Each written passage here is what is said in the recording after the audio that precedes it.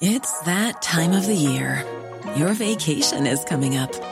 You can already hear the beach waves, feel the warm breeze, relax, and think about work. You really, really want it all to work out while you're away.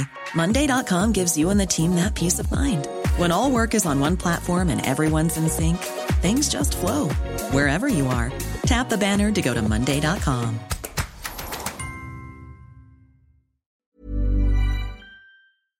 Across the UK, online and on DAB, the Independent Republic of Mike Graham on Talk Radio. The Big Chief with a badge, a cattle prod and a head on a stick. Dangerous mid-morning debate with the great dictator. The Independent Republic of Mike Graham on Talk Radio.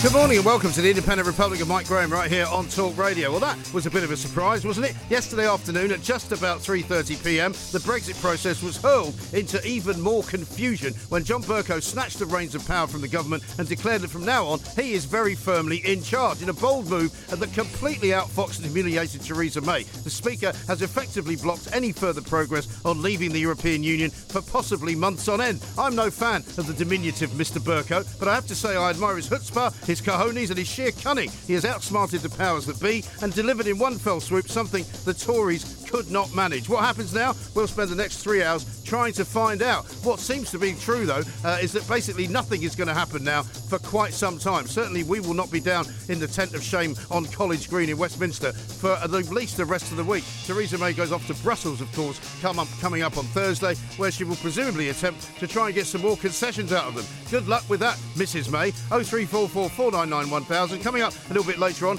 we'll also be finding out why the rules of the road are soon to change forever. It won't be just cars, vans, taxis, lorries and buses on our roads. You'll have to slalom around cyclists, tricycles, driverless drones and even electric scooters. Just how dangerous do they want it to get out there? 0344 499 1000. Plus we'll be asking just why, despite a change in the law, it is still proving all but impossible for families to access medical marijuana. We're joined by campaigner Charlotte Caldwell coming up a little bit later on in this hour. You're listening to me, Mike Graham, right now, right here on Talk Radio. The Independent Republic of Mike Graham on Talk Radio. Well, the papers this morning are absolutely full of the smiling, cherubic and rather mischievous face of Mr John Bercow. The front page of the Daily Mail, the smirk that says Brexit be damned. Furious grandstanding Speaker ambushes Prime Minister with bombshell ruling on her deal. I have to say, it's the most fun I've had on a Monday afternoon for quite some time. There we were all sitting, waiting around to see whether we might have to go down to Westminster today on the basis that the Prime Minister would have somehow managed to persuade enough people to actually vote with her deal to decide to have another meaningful vote, MV3 as it was being called. Or would she put it off until Wednesday, or would she put it off until next week after she's been to Brussels for a European summit? Fortunately, that whole boredom level was broken, thrown into the dustbin of history, and now we have entered a new era, and it is the era of Emperor John Bercow. As Julia Hartley-Brewer just said, he is very clearly and plainly running this thing now. He's very clearly and plainly the man in charge. Lots of people don't like it. I rather admire him. Let's talk to John Rentoul, Chief Political Commentator at The Independent. John, a very good morning to you. Hello there. Good morning, Mike. Now, just when we thought it couldn't get any more bizarre, suddenly John Bercow pops up out of nowhere and pulls the rug from under the government, and they never even saw it coming. I blame you, Mike. Actually, you said there's nothing much happening today. Yesterday, that's true. You said, there's nothing much going on, and John Bercow obviously overheard you and thought, watch me. Yeah. Well, I mean, he's obviously been yeah. working at this for a while. I mean, you don't just come up with this kind of plan, do you? I mean, he's clearly been operating under the radar for quite some time on this. Well, people have been talking about it for a while. I mean, since the last time. Last week MPs voted again on the deal, and there were a lot of people saying then, how come this is allowed? This got rejected in January. Why are we voting on it again? Right. And I wrote learned articles for the Independent saying, the convention is flexible, and John Bercow is not going to stop the House trying to reach a decision. Well, not last week. How wrong that turned out to be. Well, I mean, interestingly enough, I suppose people are now suggesting that he's set a precedent by which anything else that's been voted on twice and defeated can't now be reintroduced either, which would kibosh presumably the second referendum debate and also the Parliament taking charge of it debate. Well, yes. I mean, people have pointed out that it's completely inconsistent because he's allowed MPs to vote twice on things before, right? And he's also said that if we only followed precedent, then nothing would ever change. So. I thought his decision was completely wrong, but that's my opinion. But I mean, it doesn't actually matter because the point is the government wasn't going to bring the vote tonight anyway because they just don't have the votes. I mean, the DUP's still not on board, and even if the DUP's on board, you've still got this extraordinary spectacle of, I'd say, up to 40 Tory MPs who say they're in favour of Brexit. But are prepared to vote against the deal, even if they know that means we stay in the EU. Yeah. Because they think the deal the Prime Minister's done is so bad that they'd rather stay in the EU, and they think they're going to sort of achieve some kind of pure nirvana Brexit in 2 years' time. I mean, this is where we've got to. And if Tory Brexiteers want to blow up Brexit, that's it. Yeah. I mean, is this now entering into sort of what I would call Alex Salmond territory? And don't fall off your chair before I get to the next bit, because it's not about that. But the point is Alex Salmond, when he was in Scotland at the Scottish Parliament, used to love the idea of baiting Westminster and say, well, look, they won't give us the powers we want. They won't tell us what we can do and what we can't do. They just won't give us the money. And he much preferred it to that than when they actually did give him the powers. When they gave him the powers, he couldn't complain anymore. And so I wonder whether these Brexiteers would rather complain about not being able to get the Brexit they want forever. Yes, absolutely. I mean, that is completely the syndrome. I think. Yeah, we should call it Salmond syndrome. Yes, I think that would work. They would rather be in the EU and pure and arguing for a sort of pure Brexit, which is never going to happen, right, than actually take responsibility for the sort of messy compromises that are required. But I mean, that's what they're up to. So in a way, the Speaker's decision is neither here nor there. The Prime Minister just doesn't have the votes. No, but also, does it not prove just how powerless she has become? And one of the syndromes and one of the possibilities that I've read about this morning, and I don't know what your view is of this, is that she may now have to be removed because it's very clear that there will be no deal Brexit as long as she's around. Well, there's not going to be a no-deal Brexit as long as this Parliament is around. There's a huge majority against it in this Parliament, and having a general election isn't going to change that significantly. I mean, you might be able to sort of deselect, half the Tory party, but it's still not going to. You're still not going to achieve the objectives you want if you're a sort of no-deal Brexit person. So. She's incredibly weak, as you say, but the Conservative Party doesn't want to get rid of her. The Conservative Party in Parliament, and they can't anyway under the Tory Party rules. So we're just going to carry on in this sort of limbo-like state. Yeah. I mean, it'll be like Belgium. I mean, Belgium didn't have a government for 18 months or something. Yeah. And, Northern Ireland doesn't quite well. Yeah, I mean, I did learn a new word yesterday, and you're probably embarrassed on my behalf that I didn't know the word prorogue, but I'd never heard of it before yesterday, and suddenly now it's one of those words like Peloton that everybody now knows. It's a very silly word. It is. I mean, it's always, whenever you have a general election, it always confuses things because sometimes you prorogue Parliament for 2 days or something before you dissolve it or something like that. Anyway, I've never understood it, and it's never made any sense. And yes, it's been mooted as a device for getting around the Speaker's ruling. But I mean, actually, the thing is, if you want to get around the Speaker's ruling, you can. I mean, you just need a majority in the House of Commons. I mean, because the House of Commons sets its own rules. The problem that Theresa May has is she doesn't have a majority for her deal. So she can ask the House of Commons if it wants to set aside the Speaker's ruling and hold a vote on her deal. But she's only going to be able to get that through if she's got the votes for her deal. And at the moment, I think she's still a long, long way from that. But funnily enough, I mean, I was pleased to see that the Dutch, I think, Prime Minister did describe Theresa May, as I did some weeks ago, as the Black Knight from the Monty Python movie, saying, let's call it a draw after all the legs and arms have been cut off. But, I mean, surely she now Brilliant bit of British cultural imperialism. Yes, there. Absolutely. I mean, a bit of a misappropriation, you might say. But I wonder, what happens if she goes to Brussels and says, well, look, we've still got the legal wherewithal to leave on March the 29th with no deal, and that is still the legal position, isn't it? Yes, it is until she changes the law, which she's planning to do next week. Right. I think she doesn't want to leave without a deal. Right. I mean, that's become abundantly clear, and she's not going to do that. She'll. Well, I mean, it's difficult to say anything completely categorically these days. But I mean, she's going to ask EU leaders for an extension, probably a flexible extension. And then I think Kwasi Kwarteng, the Brexit minister, said yesterday that the order would be brought to the House next week to change the date of Brexit in the legislation. So that would finally change the law and make a no-deal Brexit would finally do that thing of taking it off the table, which is. And then that finally is the sort of the first act of honesty, perhaps, that Theresa May has done. Well, I mean, it's the first act of heading towards cancelling Brexit. Yes, Right. I mean, I do think once you've postponed it, I think that is probably that's probably it. I think we'll probably never leave. Well, you can't, you and I spoke about this last week in the tent. I mean, you've been saying that really ever since this whole process began, and you're being proved right again, John. It must get very boring for you. But the thing is, right? In the end, that won't be the end of it from the British public's point of view, because the British public are pretty worked up about this. Well, yes, are they? I mean, that's the question, and we will find out. I mean, I think a lot of people will be absolutely furious about it. Yeah. But I mean, a lot of people will just sort of shrug their shoulders and say, "Well, yeah, I told you it was never going to happen. I told you they were going to sort of fix it," and it'll increase cynicism and about politics. And I think it would be a very bad outcome, personally. The even full though, weight of all those people on the Leave Means Leave march might come down on Downing Street, and what will they do then? Well, I mean, don't have to be too scared of them. But I mean, I do think when we hold these European Parliament elections, as we are likely to do now.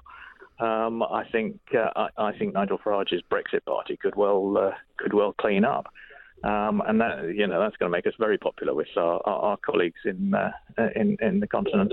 Yes, well, this is the trouble, isn't it? Are we now going to enter into, as of Thursday, when the Brussels sort of summit goes on, are we going to enter into, as far as the European politicians are concerned, sort of a new era, if you like, of maybe we can just now talk about how you stay in?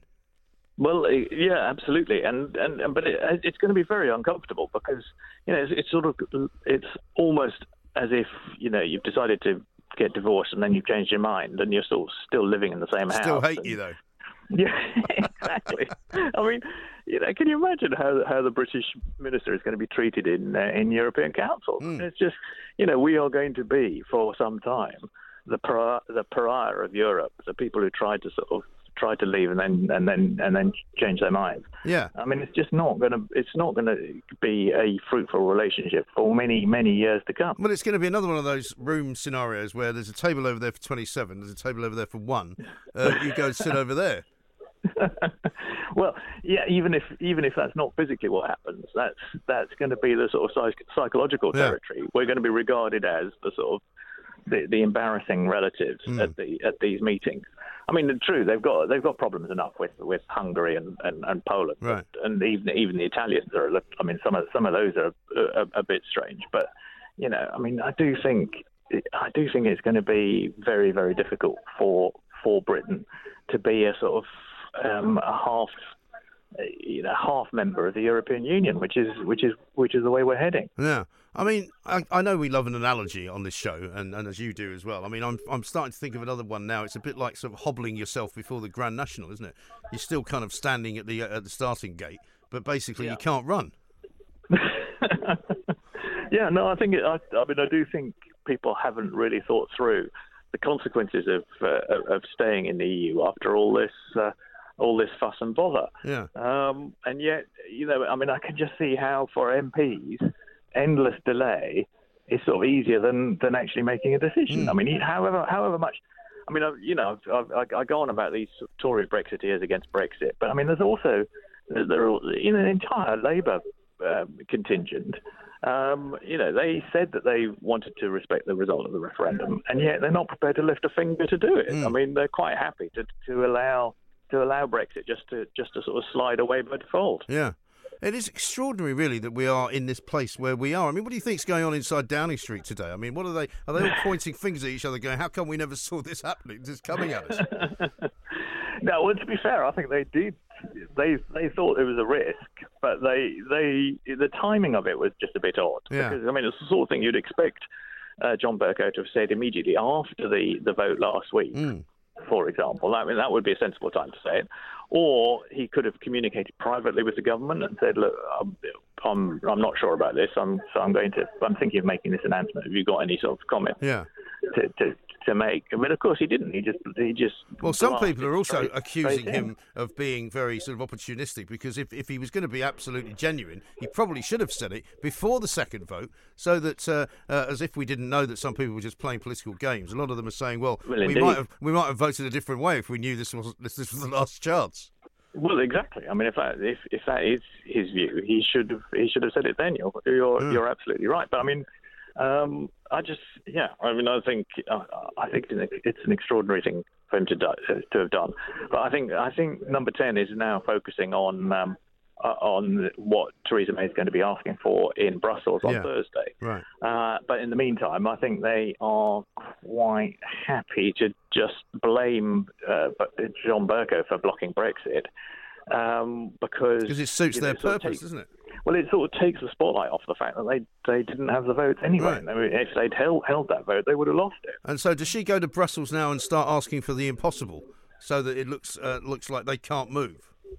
No, I think she'll just say, can we have an extension? And it'll be a flexible extension, so it'll be quite a long period, but with an option, if she can get a deal through in the meantime, to cut it short, so that she can still say to Parliament maybe next week, you've got to vote for this, or else we're heading for a very long extension. And if you do vote for it, then we'll be out in weeks. Yeah. But her tactics up to now have been, you better vote for this, otherwise we might not have a Brexit at all, and that didn't work. Well, except there was also the threat of a no-deal Brexit before, but that's now been taken off the table. So I think that does change the calculation. I mean, it does change the calculation for people like Esther McVey. She says, right, we can't have a no-deal Brexit, therefore, I'm just going to have to hold my nose and vote for the Prime Minister's deal, because that at least gets us out of the EU. But the problem for the Prime Minister is there aren't enough of Esther McVey. Right. And I think you said over the weekend that she needed about 25 Labour MPs as well, right? Well, you need however many Tories there are who are going to vote against it. You need the same number of Labour MPs to counteract them, because it's sort of the arithmetic just happens to sort of balance out roughly. Right. So. There were 23 Tories who wrote a letter to the Telegraph yesterday saying then we're going to vote against the Prime Minister's deal, whatever, led by Owen Paterson, the former cabinet minister. Yeah. So if that, I mean, and that didn't even include Steve Baker and Boris Johnson and several other really hardline sort of hard Brexit people. So she needs at least 24 Labour MPs, and so far she's got 5. Right. So, I mean, on we go, limping to the next hurdle, which we'll presumably just have to collapse in front of and go to sleep for a while. Could be. Oh, goodness me. Incredible stuff, John. Thank you very much indeed. John Rentoul, Chief Political Commentator at The Independent. Oh, no, not me. We never lost control. This is the Independent Republican, Mike Graham. You know what to do. 0344 499 1000. Les says, your guess, pure Brexit. Tory Brexiteers against Brexit. What a load of guff. May's deal is humiliating surrender. We could leave the EU from an extension. We can even leave the EU from an Article 50 revocation situation. But we could never leave as a United Kingdom with May's withdrawal agreement. And Steve says, I still can't believe these MPs. Oh, hang on. There's an alarm. There's some kind of alarm. I'm being told this is an alarm to tell us that we're about to begin a countdown for when we get to leave. No, sorry, it's a countdown for when we don't get to leave. So it's a countdown for when nothing actually happens. Let's have a listen to the countdown.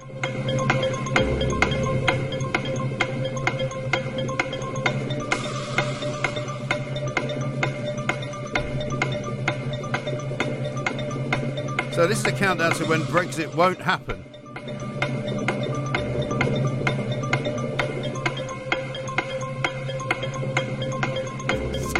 going anywhere. So we'll just keep checking in with the countdown to when Brexit won't happen. And we'll keep you updated as to when it gets closer to when Brexit won't happen, or further away to when Brexit won't happen.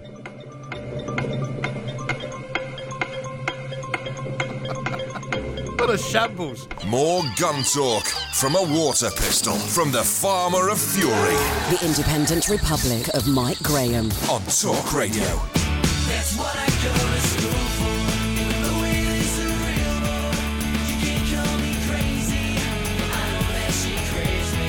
That's what I go to school for. The way this is real, boy. Your friends out there plenty.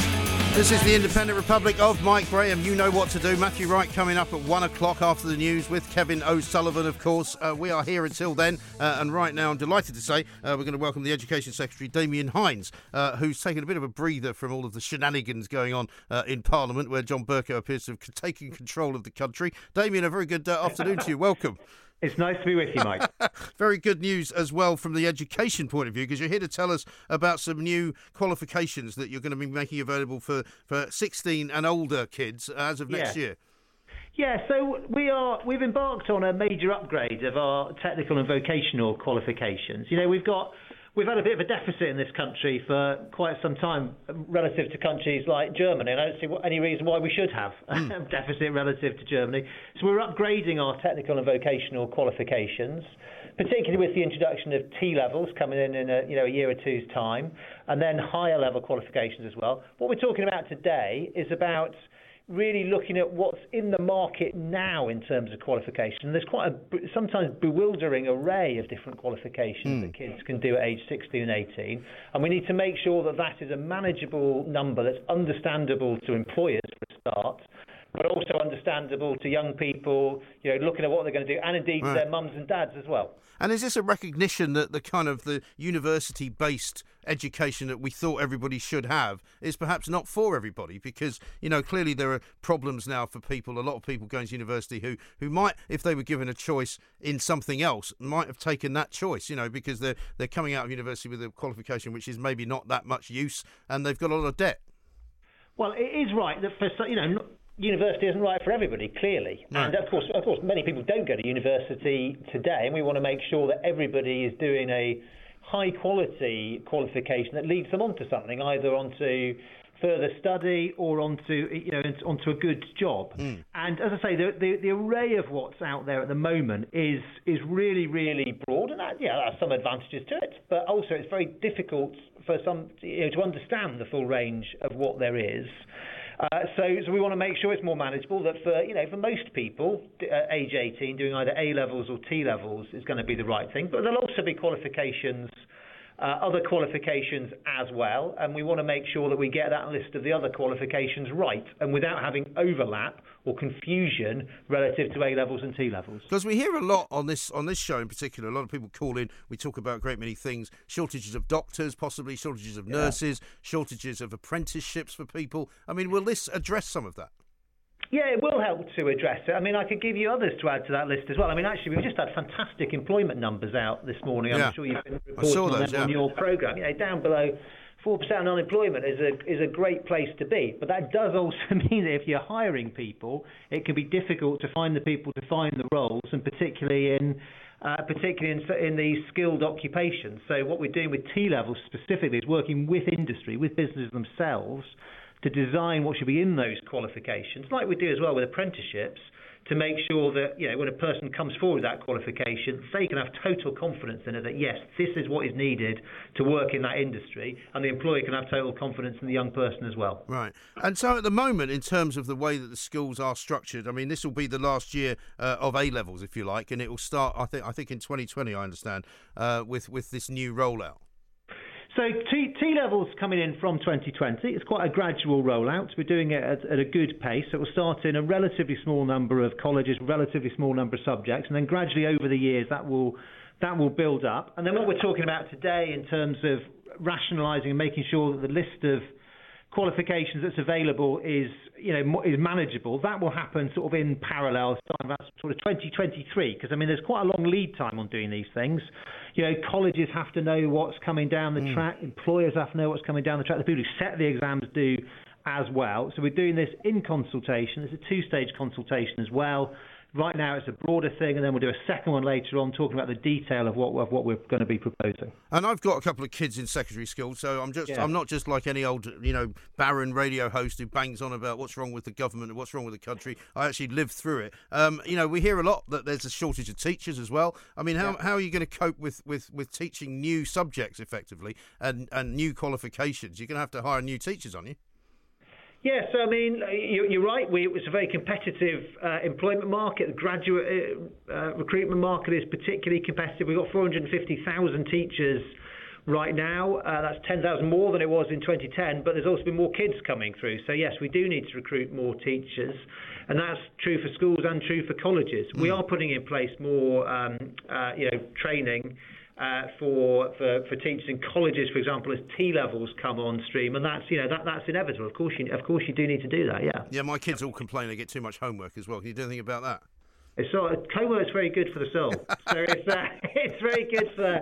Yeah, of course they complain about homework. I complained about homework when I was at school, and so did you, Mike. Of course. But homework in a manageable amount is great for consolidating learning. It's a different type of learning. More independent from being in class, and actually, it's a really important part of the overall picture. Great stuff. Listen, Damian, I appreciate you taking the time. I can't let you go without asking you about what on earth is going on, though, because everything seems to have been hurled into reverse by Captain Burko on the clattering train. So what happens next, and what are you going to do, and what's Theresa May going to do? So, Mike, look, I mean, we are in testing times. There's no doubt about that. We need to make sure we get a good negotiated exit deal. That's been my position all the way through. You're right, what happened yesterday does create some extra questions about how we are going to do that, but we still need to do it, and there'll be no doubt discussion over the days to come about parliamentary procedure and exactly what's the right way forward. If you're a betting man, are we still in Europe, or in the EU, I should say, come Christmas? On the subject of Europe, Mike, don't go near Ladbrokes. It's a dangerous place to be. Yeah, we're going to leave the European Union. That was absolutely our commitment to the British people. We also need to make sure we're doing away with. I mean, we're talking about skills and building up people's careers. We need to make sure the future of our economy, and that is tied up with this deal that we get. We need to make sure that's good for people's jobs and livelihoods. Absolutely right. I reckon the T-levels will be in before we're out of the EU. What do you say? We're leaving the European Union. That is the commitment we made to the British people. It's what they demand of us, quite rightly. We had a referendum. We had a result. It's up to us in Parliament to get on with it and make it happen. OK, Damian, thank you very much indeed. Damian Hinds, Education Secretary there, being very diplomatic in his answers about when we leave the European Union, but still sure that we are going to, because there are some people out there, including John Burko, who would like it not to happen and who are doing their level best to stop it from happening, as indeed you have all worked out. 0344 499 1000 is the number. The Independent Republic of Mike Graham on Talk Radio.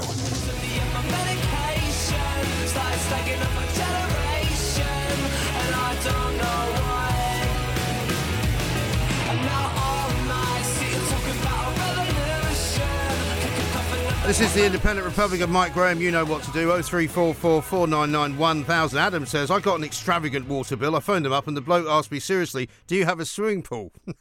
I live on the second floor of a 4-level building. Oh, hello. Hello, there's going to be another announcement coming. Now, this is the new foghorn sound that we hear when there's news on Brexit, OK? So there must be something happening in the world of Brexit. Let's check in with the countdown to when Brexit isn't going to happen and see what's happening.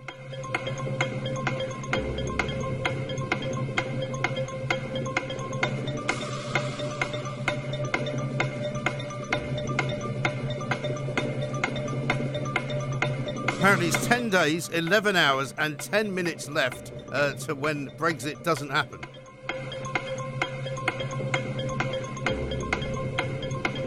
Not sure about this, to be honest. Anyway, listen, let's talk about maturity, because now is a good time as any, I think, to talk about why it is that people in their 20s might seem immature. Well, guess what? It's because they are. Their brains don't actually mature until they are 30. So if you're wandering around working with a load of millennials and thinking, why is it that they seem so immature? Now you know that Cambridge University have proved it. Let's talk to Rachel Hosey, senior lifestyle reporter at Insider, who I'm fairly sure is about as mature as you can be at her age. Rachel, a very good afternoon, well, a very good morning to you, I should say. How are you? Hello, I'm very well, thanks. How are you? I'm very well indeed. Now, I'm quite surprised by this scientific research because I normally just use sort of ridiculous insults to bait people in their 20s and make out that they're not as clever as they think they are, which, of course, is a nonsense because you probably think I'm an old fogey that should be seen and not heard. But the bottom line is, it now turns out neurologically, scientists are saying that actually the brain does not fully mature until you're 30. Yeah, I think it's really fascinating. And I think it makes a lot of sense, actually. But then I don't know if there can be such a clear cut-off point because, obviously, I'm no scientist. I don't know the details. But we're obviously maturing throughout our whole lives. You know, I sometimes say to older people, like, oh, I still don't feel like a grown-up. When will I feel like a grown-up? And they say, oh, I still don't feel like a grown-up and I'm in my 50s or whatever it might be. Yeah. So, yeah. I mean, the point, I think, of this Cambridge University research is that they're saying that, you know, it makes sense legally to say you're an adult when you're 18 because then you can vote, you can drink, you can smoke, you can do all the things that you can do. I think it's 21 now, isn't it, for smoking? But, you know, legally speaking, that's all very well. But they're talking about, in reality, it's more of a journey. So you don't, and you're quite right, you don't suddenly hit 30 and become, you know, an adult, but they're saying that it takes a period of time and it's not really until your 20s are over that neurologically your mental health is different, you're able to be a more mature individual. Yeah, absolutely. And I think that, you know, your 20s are such a crucial decade for finding out, working out who you are, what's important to you, what your priorities are.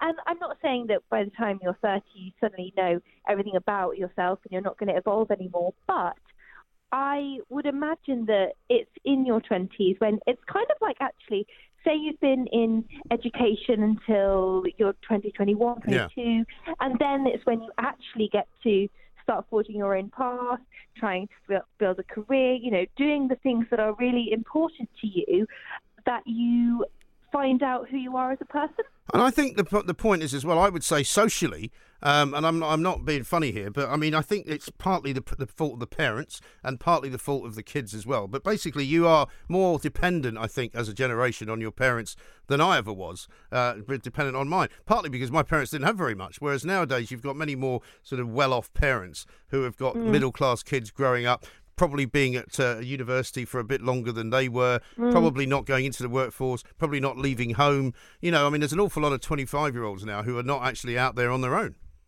Yeah, absolutely. I mean, you know, the economic climate does mean that for us as a generation, our 20s are a very different experience to, you know, perhaps what our parents lived through. So that probably does contribute to us growing up a bit more slowly, like becoming independent, but financially and in other ways a bit later than older generations. But actually, I'm not sure that's a bad thing because, well, for starters, people are living longer, so what's the rush? And secondly, people always say, don't grow up too fast, enjoy your youth. Plus, we live in a society that actually values youth and places so much emphasis on youth. And so if we're kind of prolonging our period of being young, I don't think that's a bad thing. I don't think it is either. In fact, I go along totally with you. In fact, here's my new manifesto for you, is that we could move everything up by, say, 3 years. So the age of consent could go from 16 to 19. The age of voting could go from 18 to 21. The age of smoking could go from 21 to 24. Do you see where I'm going here? The age from which you can drive, you know, because people aren't really ready to drive when they're teenagers. It'd be better for them to be a bit more considered when they're a bit older. And then you could be children for longer. I think you might experience some backlash to some of those, though, Mike. You can give it a try, but I'm not sure people would be happy with all those ideas. But, no, I know, but you're quite right. I mean, everybody wants to grow up quickly. You know, you're one of, you know, when you're 15, you want to be 25. You know, and then as soon as you get to 35, you want to be 25 again. So it's that kind of very concertinaed area of about 15 years that you rush through, and then you wish you were going back to. Yeah. Absolutely. And, you know, why can't we all just appreciate what we have at the moment? But, you know, I remember when I was a teenager and I was just thinking about what it would be like when I was in my mid-20s. You know, my life isn't really exactly what I thought it would be like. But that's not to say I don't live a very nice life. But it's just kind of, you know, the image we were sold of what it means to be in your mid to late 20s or whatever it might be, hasn't quite materialised for a lot of people around my age. Yeah. But, And you and I have we'll talked get about there this slower. before. You and I have talked about this before, and you seem to have mellowed a lot, to be honest, Rachel. Because I remember the last time you and I talked about it, you were quite worked up about the fact that we'd somehow betrayed you all. I mean, we as generations have very different experiences, and I do think there are a lot of things that, it's not like the hand we've been dealt is the fault of, our parents, Right. our parents' generation. Tell that to But it those is- climate change ninnies that go walking around the streets chanting horrible things about Theresa May. Apparently it's all our fault. Well, everything's someone's fault these days.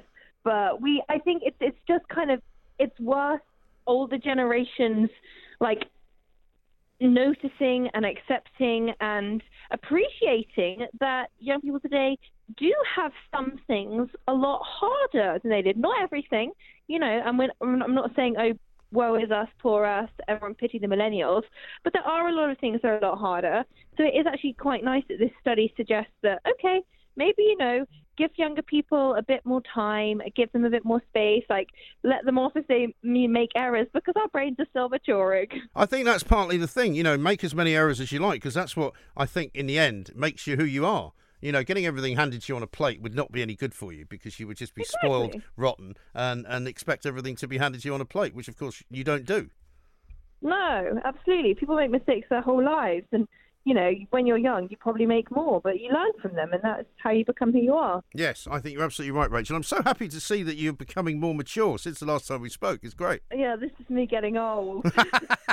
Listen, it's lots. Your life is all ahead of you. Don't worry, trust me. Rachel Hosey, senior lifestyle reporter at Insider. You see, I've already had a great impact on Rachel. She's already talking more like an adult than she did the first time we spoke, which was probably about a year ago, where she was a lot more feisty and a lot more kind of, shall we say, intense. Now she sounds much more sensible. So the news is that if your 20-something millennial son or daughter appears to be immature and you wonder if they'll ever grow up, the chances are that they are probably not quite ready, and they will grow up eventually, closer to the time when they get to 30. It's scientific evidence, ladies and gentlemen. It's absolutely true. Dangerous mid-morning debate with the great dictator. The Independent Republic of Mike Graham on Talk Radio.